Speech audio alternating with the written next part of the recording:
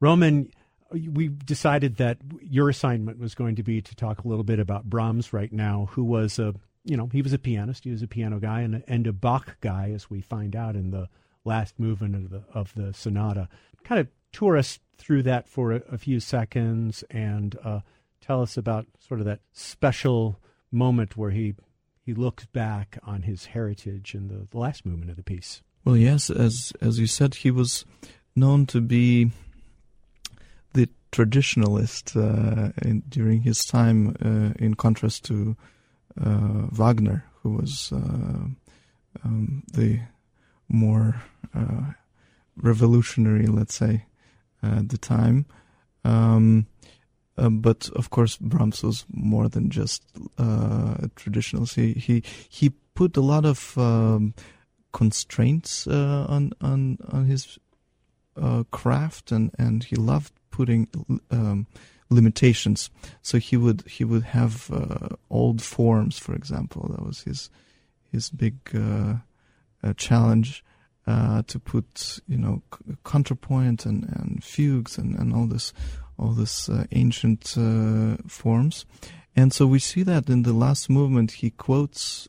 He starts with a quote from Johann Sebastian Bach, Art of Fugue, and it's a very dramatic movement, very contrapuntal movement, and it's wonderful to see how it ends with a gypsy dance. So you have this amazing journey from very serious to very fiery and exciting end. And of course the first movement is incredibly deep and moving. Starts with an iconic melody from the cello from the bottom of the register, and you have this very symphonic piece. Yeah, and he just can't seem to stay away from those gypsy finales with the violin or the cello and piano sonata, the piano quartet, and the violin concerto. All got that gypsy Hungarian spirit. Well, the Austro-Hungarian Empire, is part of the culture. And sure, yeah.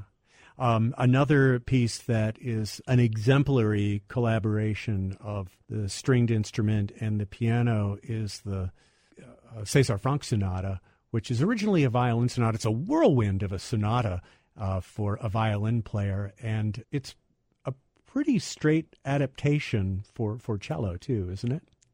Yes, cellists even say, I don't know if it's true, but I think so, that Franck first wrote it for cello, that the first movement was first thought for a cellist.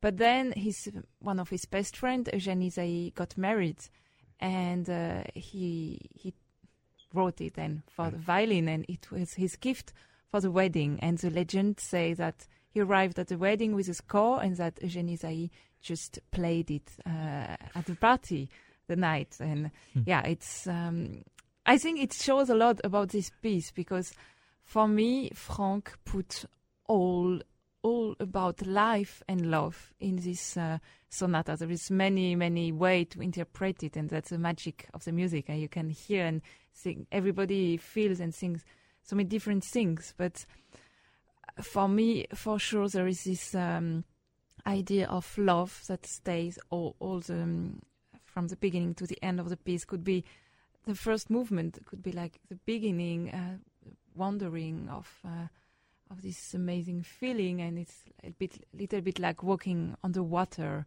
and just experiencing feeling. And second movement, it's full of fire, full of passion. That's really sounds almost like that first fight. Yeah, maybe for sure there is fight and there is moment of despair, and the third movement, it's like recitative, also people really speaking, and then a fantasy, and I would say that this goes back to memories. People say also that Proust used this sonata as this little phrase that is always coming in his book, À la recherche du temps perdu.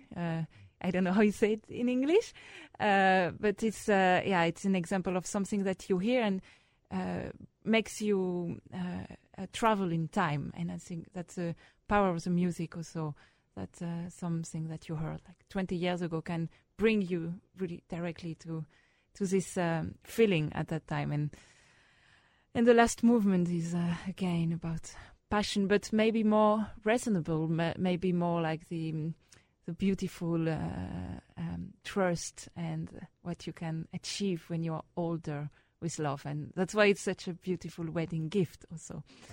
So yeah, that's a sonata that Roman and I love very much. César Franck, Johannes Brahms, Beethoven, and Messiaen on tonight's program from Camille Thomas and Roman Rabinovich.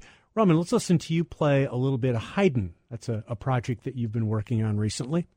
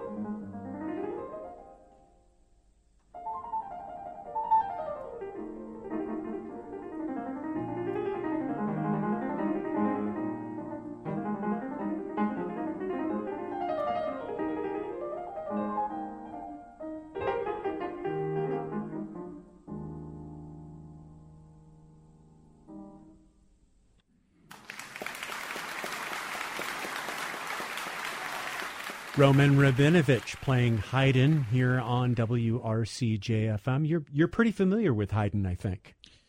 Yes, I've been immersed in his music for the last 2 or 3 years, performing and recording all the piano sonatas. And let's see, we were talking about what's coming up the day after tomorrow. You're pretty busy over here, not just in a hurry to come down to a radio station and then back up to a concert tonight, but you're traveling to a very important historic site for classical music in the United States the day after tomorrow. Yes, we are going to play at the Kleinburn in Fort Ross. Right, the Van Cliburn, the Van Cliburn concerts. Yeah. Yes, so we're very happy about it, and then we go to Houston to play for the Society for the Performing Arts on the 22nd. Very good, yeah. And then you say you're off to Mozart's hometown to play a work that was composed for you by a composer that Detroit audiences are very familiar with. The pianist Fasil Say was here recently. Yes, it's a pianist and composer that I love, and I'm so happy that he wrote his first cello concerto for me. I premiered it in Paris 2 years ago, and I just recorded it for Deutsche Grammophon. That will be released in February, and we play it now with Camerata Salzburg at the Mozarteum Salzburg next week. Very exciting things coming up for both of you, Camille Thomas and Roman Rabinovich. Most immediately, they'll be here in Birmingham, Michigan, performing a recital tonight on Cranbrook Road at the Birmingham Congregational Church. Camille and Roman, thank you so much for coming in today and sharing your thoughts about tonight's program and what you've been doing and what you have coming up. Thanks for having us. For WRCJ, this is Peter Whorf.